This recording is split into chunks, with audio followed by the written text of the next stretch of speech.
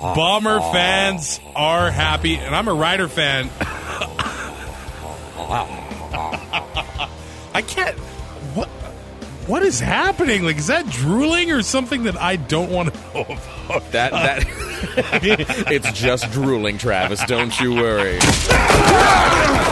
They once drove to Vancouver from Edmonton to go to the Grey Cup in a Toyota Matrix with summer tires while listening to the entire Tragically Hip discography. They love their Canadian football. John Fraser, a Winnipeg Blue Bombers fan and sports reporter from Saskatoon. Does this mean I have to start researching? And Travis Cura, a Saskatchewan Roughriders fan and radio announcer from Red Deer. Does anybody want to do fantasy Dancing with the Stars next season? Bring you the 2 and Out CFL podcast. Every week, Fraser and Cura will deliver news and fantasy analysis from the Canadian Football League. And nonsense. Can't forget the nonsense. Grab some poutine and a double-double. It's time for the 2 and Out podcast. Ready, set, hut! It is episode 33 of the 2 and Out CFL podcast. John Fraser, Travis Cura, John. Angry right. John got you into a load of hot water.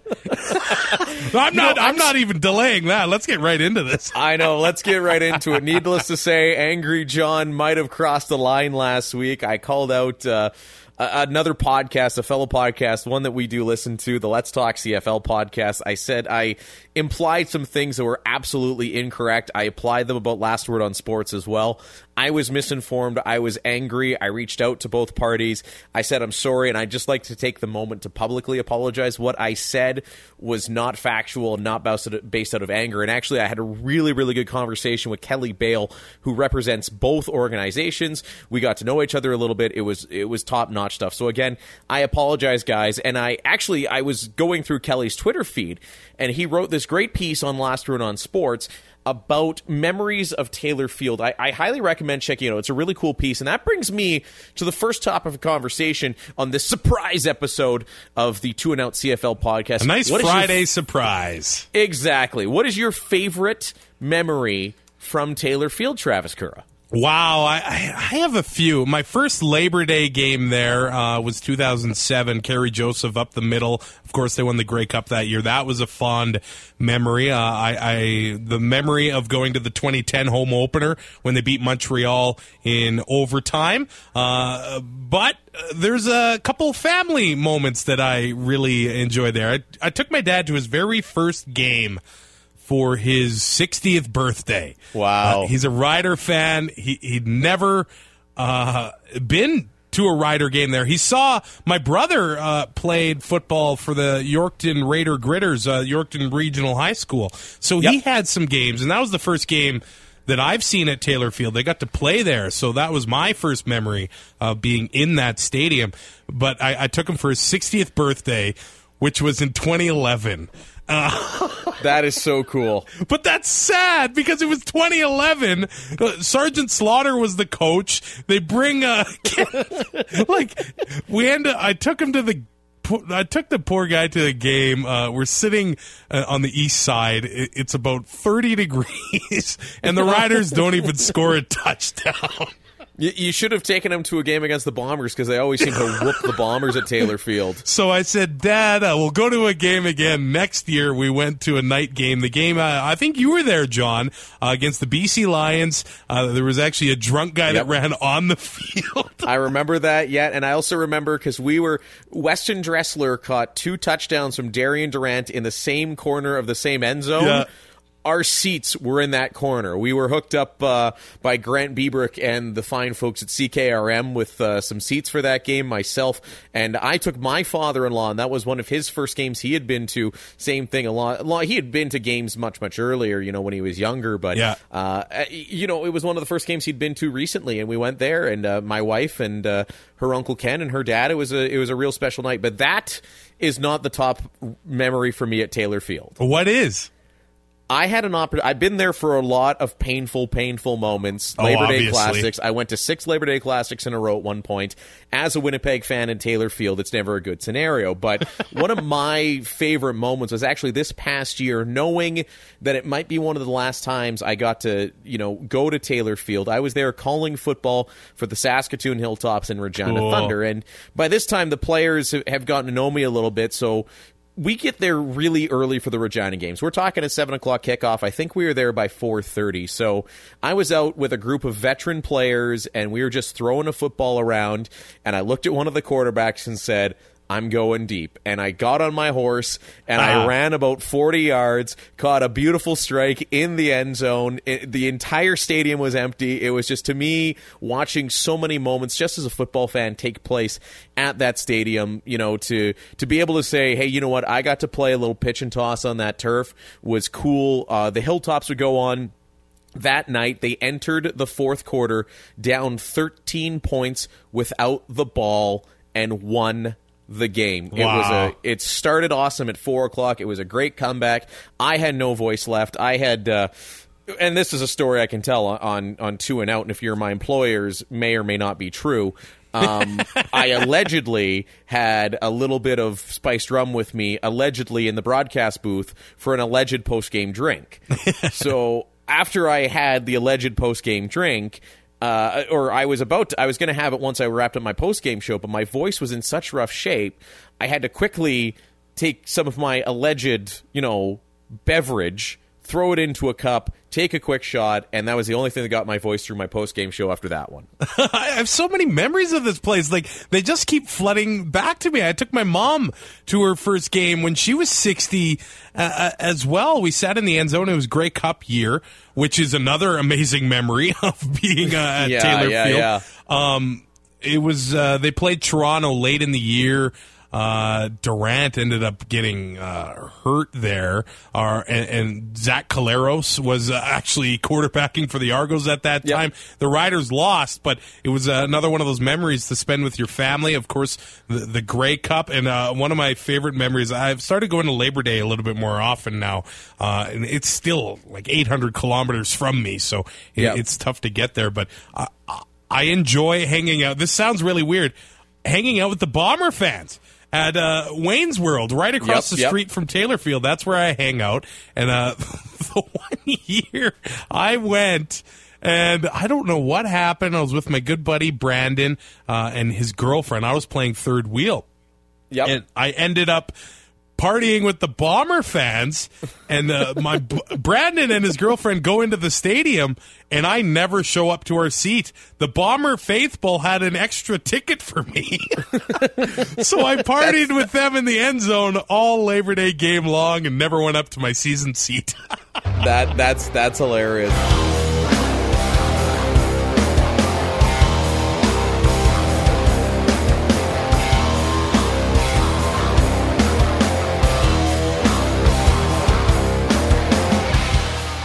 And we have a special guest on this week's 2 and Out CFL podcast, and I don't know why the hell it took us so long to get him on, as I would consider him a friend of mine, the one and only voice of the Riders, Rod Peterson on 620 CKRM, home of Rough Rider football. And Rod, you caused quite a stir a couple of weeks ago by predicting the Rough Riders would finish first overall, but what's kind of the logic behind that? Because I know I'm on board with you. I had them picked to come in 2 of the next 3 Grey Cups.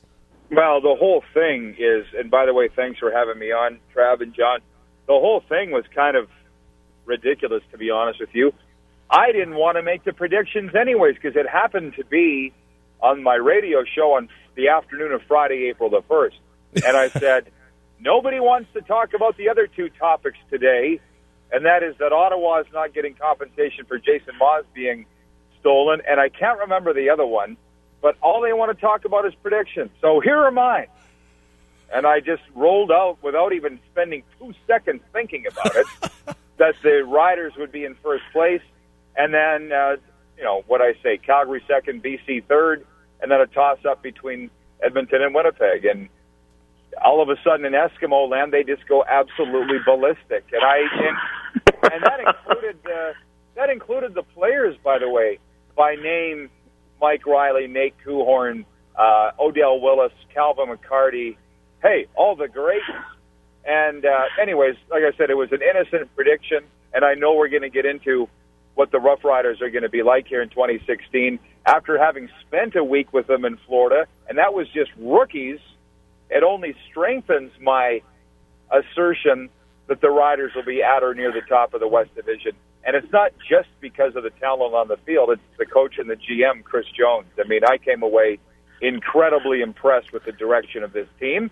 And, by the way, with all the flaming that I took over the number one prediction for the Riders, I had a heck of a lot of support across the CFL.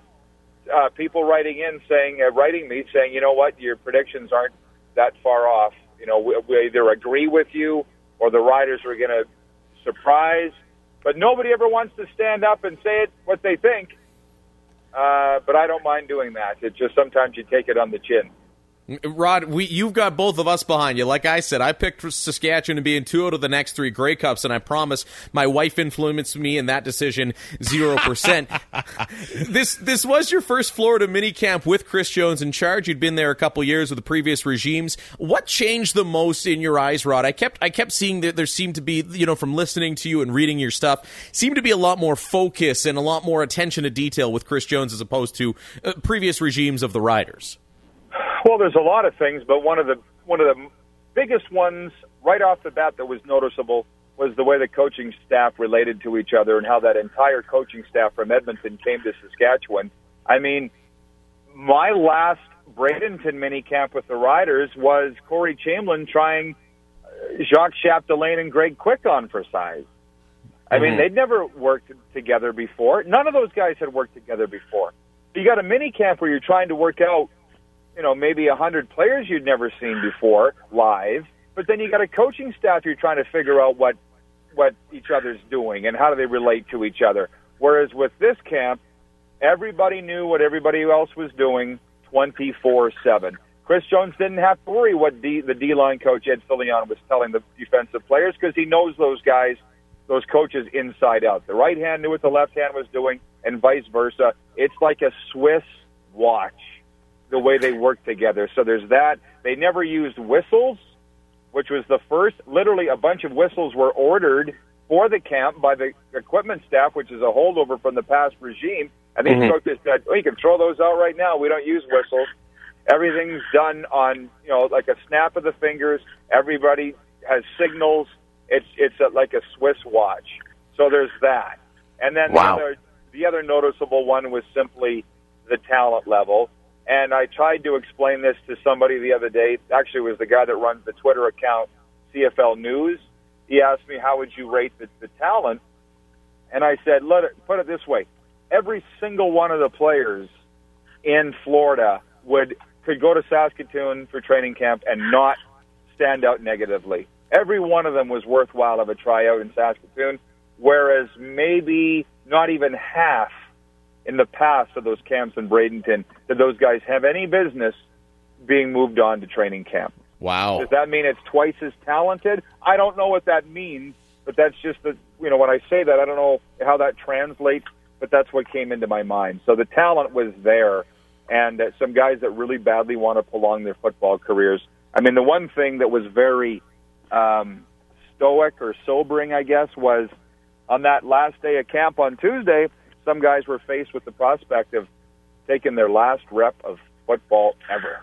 Jeez. If you didn't impress, it's over. And guys were playing like it was their last rep. Wow. I wanted to ask about Darian Durant. I think he had said he wants to play 10 more years. That's interesting. And now I know it's you can't really listen to a player because I think they'll always say that they're better than they are, but does it look like he's going to be 100% ready to go in June? Well, on the 10-year thing, he said it at the end of the media scrum on the last day, and he literally had a twinkle in his eye. As a matter of fact, if I'd been looking closer, he might have winked. Okay. He basically said he had the last 2 years taken away from him because of injury. He appreciates the game more. I wrote on my website that he's starting to stop and smell the roses, which he's never done before. And I don't mind saying that, he was stopping to meet and greet fans and take pictures with fans and sign autographs. He'd never done that before. Or if he did, not a lot. Whereas here he did it every day. And, that was something that Henry Burris did when he first showed up in Saskatchewan in 2000, but that wasn't a Darian Durant thing. Right. So I said to him, something's different about you. And he goes, no, I appreciate it more because it was taken away from me. I'm back. I'm healthy. I'm ready to go. And I'm not going to take anything for granted. So when we want to talk about how did he play, my gosh, let's put it this way. There were 10 quarterbacks there. Brett Smith and Darian were the only veterans, and then there was B.J. Coleman, who was a former Green Bay Packer but would be a CFL rookie. Everybody was throwing, but when Darian, it was his turn to come in, the way he was placing the footballs and the way he was throwing the football, it made all the rookie receivers look back and go, oh, my God, who's that guy? Wow. Like daddy's home type thing. So whereas in the mini camps in the past, Darian was throwing them into the dirt. He was throwing them over a guy's head, and he would just, smack his hands together like, ah, God. And he'd be mad at himself, but I don't think he'd think about it again. Here, every throw was to a spot. Every throw was on the numbers. And he was throwing it, for instance, if a guy ran an out route, he was throwing it low and away so only the receiver could pick it up. Darian's not known for being an accurate quarterback. No. Okay? He's played 10 seasons. He's never been known as an accurate quarterback. If he's coming back now in better shape than ever, which he was lighter than he's ever been, but I think just as strong, if not stronger, and he's more accurate, look out. And the other thing with that 10-year comment, because it's unfortunate because Darian's always going to have the haters on his back, many of them within the Rider Nation. When I put on Facebook and Twitter that Darian said this, a lot of them were snickering, saying, oh, yeah, right, try finishing a game or try finishing a season, let alone 10 years, which I actually get. Yeah. But some of them might not have even been haters when they said that.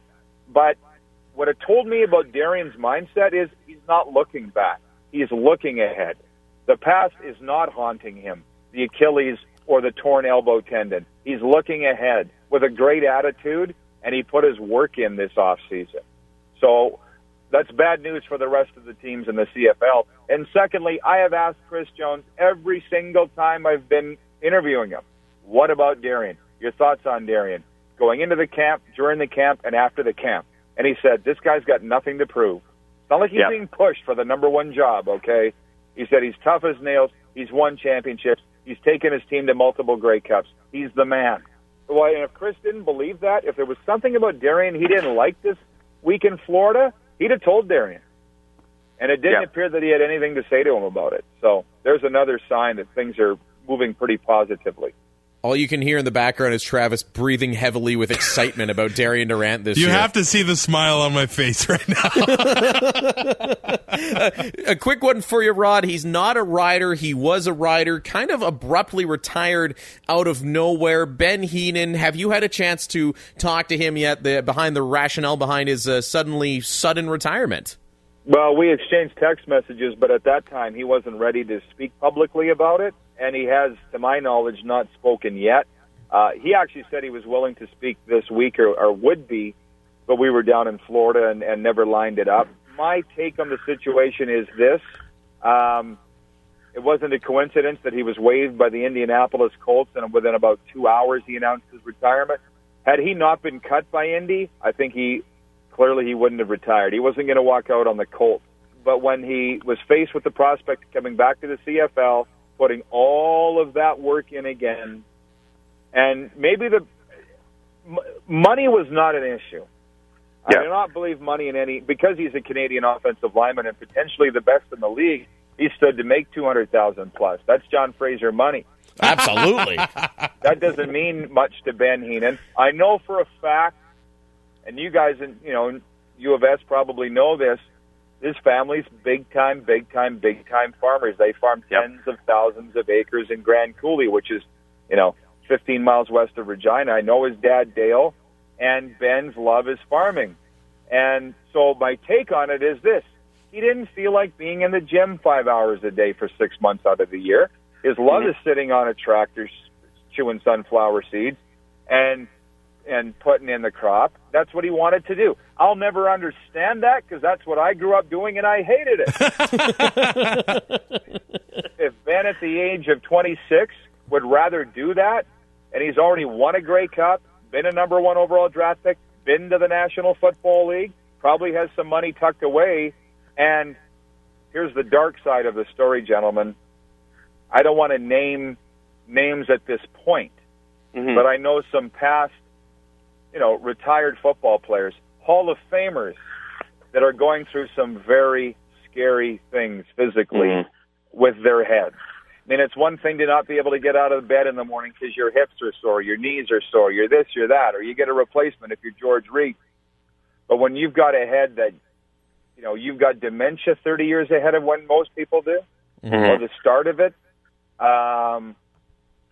those guys are saying Ben made the right decision. Well, he's not the only guy retiring young. Ben hasn't spoken publicly about this, so I shouldn't be speaking for him. Right. But what I'm saying is those guys that have been through it, the retired players, the Hall of Famers, are applauding Ben, saying, You know what, if I could have done this all over again, I might be doing exactly what Ben Heenan's doing. So most of us here in the Rider Nation are saying, good for you, Ben.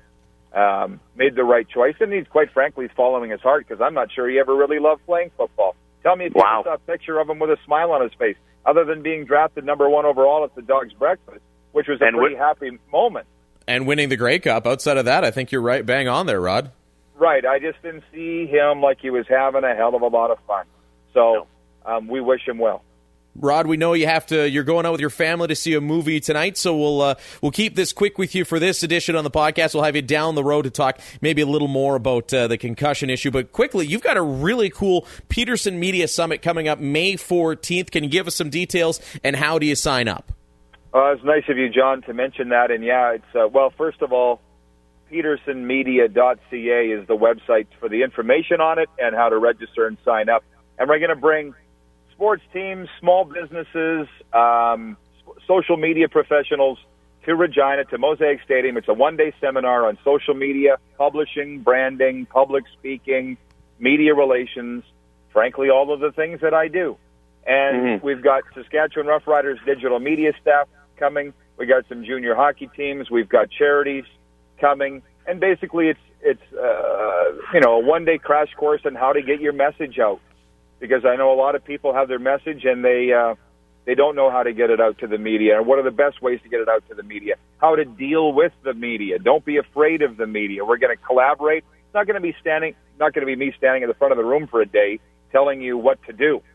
It's going to be, this is what's worked for me. This is what got me this amount of followers. This is what's made my blog the number 1 blog in the country. These kinds of things, I want to pass them along. Because so many people ask for free advice. I finally said, you know what? Come to the stadium. We're going to have basically a consulting day, a collaboration day to share ideas. I liken it to this, John. Last year, the Saskatchewan Hockey Association had a coaches symposium in Regina, and they brought in Willie Desjardins and Glenn Gulletson, and I think Dave King, Dave Tippett. There was like over 100 coaches there. Well, why can't those guys why can they get together and talk hockey? Why don't we bring the marketing people and the broadcasters and the PR people together and do the exact same thing? It's such a great idea, Rod. And if the Rush playoff schedule allows me to, I'll be signing up for that myself. Love to have you there, both you guys. And I appreciate you doing that. And you call anytime. I'd be happy to go on with you. Beautiful. Take care, Rod. We will have you on closer to the season, maybe during training camp at Saskatoon. Enjoy your night with the family. We'll look forward to all that you do, my friend. Thanks, guys.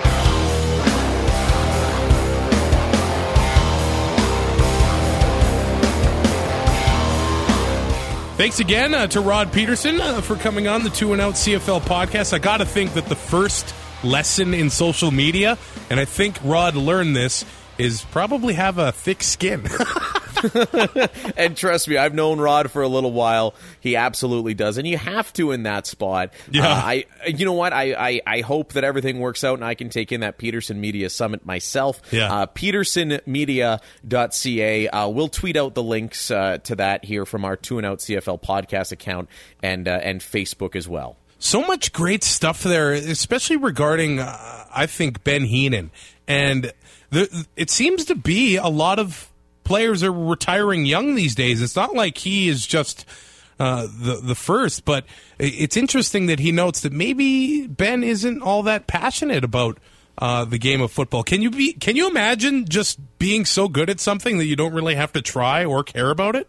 Well, I would never say that he didn't care, but to me, Ben always struck me as a guy, you get that great work ethic off the farm, and when I would see Ben and Rod, made this point, you never saw him kind of laughing or smiling around practice or anything like that, and a big part of that was maybe he didn't enjoy it, but he always had that hard work ethic, and you know what, another good friend of mine, a former Eskimos offensive lineman, Rhett McLean, also retired young, and says he doesn't regret it one bit. He had an opportunity to extend his career, decided not to do it after things went south with the Eskimos. And he, again, I know him well, and he says he doesn't regret it. Rhett's a completely healthy guy these days. So, you know what? Good on you, Ben, for having the wherewithal to do that. I do have to say that I can't get the smile off my face from Rod giving us the report on Darian Durant. Oh, I knew you would be drooling, and all of a sudden I know who your first overall pick in fantasy is going to be this year. Hey, I'm going to fix it so I have that first overall pick. I know you will. You will in both our leagues that you happen to run. All right. Before we wrap things up, there is a few news items that we should get to, so let's do that. In the Huddle with Fraser and Kura on the Two It Out podcast. All right. I think the week kicked off with Tommy Condell resigning due to family reasons out of Hamilton. Does this change your outlook on the Hamilton offense and how Zach Collaros is going to fare this upcoming season? I don't think so. He's giving, Condell is, again, much like Heenan, making a personal choice. You can't disrespect a guy for doing that whatsoever. He's giving the team maybe not as much notice as they would have liked, but he's still giving them, let's face it, we're still 2 months away from training camp to find somebody that will work with Ken Austin and Zach Collaros. But to me, that's always kind of been Ken Austin's team. I'm sure he's had his fingers in the offensive pie to say, at least a little bit. So I think they'll find somebody who can work with Ken Austin. I'm sure there's good candidates out there. It just might be a matter of finding somebody last minute. Worst case, I think Austin is going to run the offense rather for the rest of the year. And I think I don't expect Collaros to regress at all. I mean, he's too good of a quarterback. His bigger chance of regression will be based off his injury he's recovering from. Yeah, that's it. So we will see if he is 100% once training camp does kick off. Mike Riley extends in Edmonton, and I guess his contract, after the bonuses are all said and done, make him basically the highest paid player in the Canadian Football League. But it's hard to deny how valuable he is to the Eskimos. Like, as soon as he came back, they didn't lose again. So he brings this sort of it factor. Maybe he doesn't throw for 450 yards every game, but he wins, and that's the most important stat. Three thoughts on this. One, absolutely deserving of the contract. Yeah. Two, to me, I forget who tweeted it, and I would love to give you credit if I happen to see it. Whoever made the joke about, well, great, now he's the highest paid player in the CFL until he restructures his contract in 2 years when they're up against the cap. That could very well be coming. And three, this brought up something interesting that Nick Lewis brought up. Now, again, we know that the next CBA battle is probably going to be even messier than the last, but Nick floated something out there. He's like, what if quarterbacks were exempt from the salary cap? That would then give you the ability of, say, in the Mike Riley situation, it looks like he's going to be making between $500,000 and $700,000 a year. What if you could take that off Edmonton's salary cap and distributed that to some more players? I mean, teams are apparently profitable. It'd probably be the easiest way to give some guys some more money. I think it's a good idea, and it would allow teams to keep some top-flight quarterbacks. Yeah, we saw the Bombers made a boatload of cash off the Grey Cup. So, I mean, teams are making money, and it seems like the Ticats, they said they hadn't made money for 30 years until they basically got into Tim Hortons Field. So teams are making money. Well, you have to think the three teams that open up their books to the public are the Edmonton Eskimos, the Saskatchewan Roughriders, and the Winnipeg Blue Bombers. Yeah. And I get it. Winnipeg had the Grey Cup, so they're going to make an operating profit. I mean, but even if you take away the Grey Cup money, they still made money. And I believe that was even after a debt payment that they have to pay on their new stadium. Similar with Saskatchewan. They paid. I think when it was all said and done, they made about $11.5 million from the Grey Cup, and they paid $1.5 million to the debt of the stadium. So really, they still got $10 million left over. Exactly. And you look at Saskatchewan, they're in the same spot. They're paying for their new barn and still making money. Edmonton's making money. There was talk in Hamilton that they're making money. I imagine the situation's looking rosier in Toronto with the move to BMO. So as far as we know from public statements and from what has been revealed in the books, you've got 4 teams for sure making money. Probably safe to assume that the Ottawa All Caps are making money as well. So we can make a safe assumption that 5 out of the league's 9 teams are making scratch right now. So, I mean, it's good for the league, and it'll be interesting to see how things move, especially with the sale of the BC Lions, etc.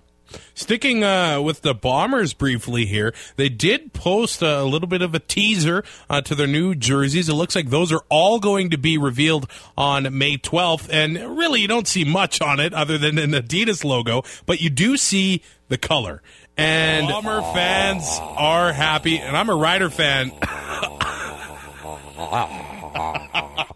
I can't... What is happening? Like, is that drooling or something that I don't want to know about? That it's just drooling, Travis. Don't you worry. Or is it theater of the mind? I am a fan of those baby blue jerseys, so I'm glad they're moving in that direction. I think everybody and their dog is a fan of the royal blue jerseys. Glad to see them come back for the entire league, and I'm sure they're going to be sharp looking. I can't wait till we start seeing some of these jerseys get debuted, and I believe Paulo Cerna with the league said mid to late May. Now, here's an interesting thing. They had a kind of season ticket holder get-together for BC Lions fans, and Wally Puano said that Adidas has redone, basically top to bottom, the BC Lions jerseys. Wow. And this is what he said. There's going to be a lot of people that don't like it. So... Huh? Why would he say that? So I'm honestly kind of worried what BC's uniforms are going to look like. Yeah, that's interesting. You almost wonder if by that statement, let's read the tea leaves here, I wonder if they're going with a black primary jersey. Yeah, because a lot of people didn't like that black signature look. I did. I'm a fan of it, but I know a lot of others didn't. And I think the biggest issue, I think people couldn't... Well, they changed it up a little bit. When they first came out, it was hard to read the names and the numbers. Yeah. But they kind of fixed that issue, and I thought those look slick. They look menacing. But at the same time, I do like the orange Lions jerseys that they were... I don't know about you, but I really like basically every team's retro look. and this is for every league. Like, why did we have to change any of them? Well, to me, there's a couple looks that I like that are kind of new. That signature series jersey that Edmonton came out with last year, that to me is a crisp-looking jersey. And you see, I'm not a fan of that one. Really? Yeah. I like that. I liked Calgary's, especially with Calgary's buckets. The only jerseys, I mean, Hamilton is classic. Toronto's a classic double blue. I love the Toronto one. Oh, yeah. I mean, Saskatchewan brings back such nostalgia, and same with the Winnipeg Blue Bombers going back to royal blue. I think we're going to have a really nice mix next year of retro and modern looks in the CFL, and I'm excited to see, as a Jersey fan, I'm excited to see, what it's going to look like, although I still think half the stadium's going to be filled with, old jerseys, considering you can go to River City Sports and for a paperclip, a gum wrapper and a little bit of pocket lint, seemingly get a jersey from last year these days. Yeah, now's the time. If you don't have one and you want a cheap one, now's the time. Now, 2 more things before we wrap this up. I did see that 3 CFL officials were let go. Has this ever happened where 3 guys get let go? And I know it's maybe more publicized now because of the amount of... I don't want to say the amount of flags last year, but yeah, the amount of flags last year. We don't know who it was, but have we seen this happen before? My biggest concern is, do you have somebody ready to replace them? Yeah. That is the my only concern. If you are letting guys go because of poor performance, you would better have somebody that's coming from, the CIS ranks or even someplace down south that is ready to go and ready to do a better job than what you had last year. Oh, for sure. And because these guys that they bring in are going to be brand new to the rules like the refs were last year. so they might have the exact same pace. Ref. They might have the exact same growing pains. Oh, I just it's just interesting. Maybe it's retirements, maybe it's the old, hey, maybe you should retire kind of situation. But again, my biggest concern is, be careful what you wish for, because it might not be any better than what we had last year. One more note before we wrap this surprise episode up. I saw the development update from Canuck Play on the CFL video game. Now, I'm going to support these guys as long as I can, because they are doing this game properly. And the way they released it earlier today, that they've come up with the way to score in the video game, and you can get a rouge. so I just want to see a tech demo where I can just punt, where we could just play a game where you have to punt every point through the end zone. Well, I tweeted it out. I am going to purposely go to the Grey Cup and win with a rouge. Because I can't wait. I'm so excited. I really hope that everything comes to fruition with that. I might have to buy a next-gen console just to play the Canuck Play edition of CFL football, so you and I can take each other on, and we can have a game where all you have to do, where as soon as you get to the 30-yard line, you have to punt it through the end zone. and you know what? You can bring back John Ryan and his massive leg, and all we'll do is we'll have the John Ryan Bowl. I want to play like the classic. We can have a rouge off, so you can have the greatest kickers of all time, like Louis Pasaglia. Yeah, Noel Prefontaine, and I like Noel because of his hits. Man, that guy could hit. And also Paul Osbaldiston, There's so many kickers with great names. Did you see how many kickers the Ticats worked out last week? No, I didn't. They could have had a Royal Rumble. Kickers are people too, as Joe Pritchard said on Twitter. Was The Rock and Shaq involved in that Royal Rumble as well? Actually, Travis, that's why we had to delay, recording this episode. We wanted to do it Wednesday, but we're recording it on a Thursday. It's because I was on my way back from Hamilton Kickers Camp. Man, I would buy your jersey if you make that team. Man, I would have the one-bar helmet and the beer gut hanging out, and I'd be crushing hot dogs at halftime. Man, we need to get you to Florida, go to a mini camp or something. I need to learn how to kick first. That is episode 33 of the 2 and Out CFL podcast. I'm Travis Cura. He's John Fraser. Thanks to Rod Peterson for joining us this episode. Have yourself a good one. I don't know when we'll talk to you next, but we'll talk to you soon.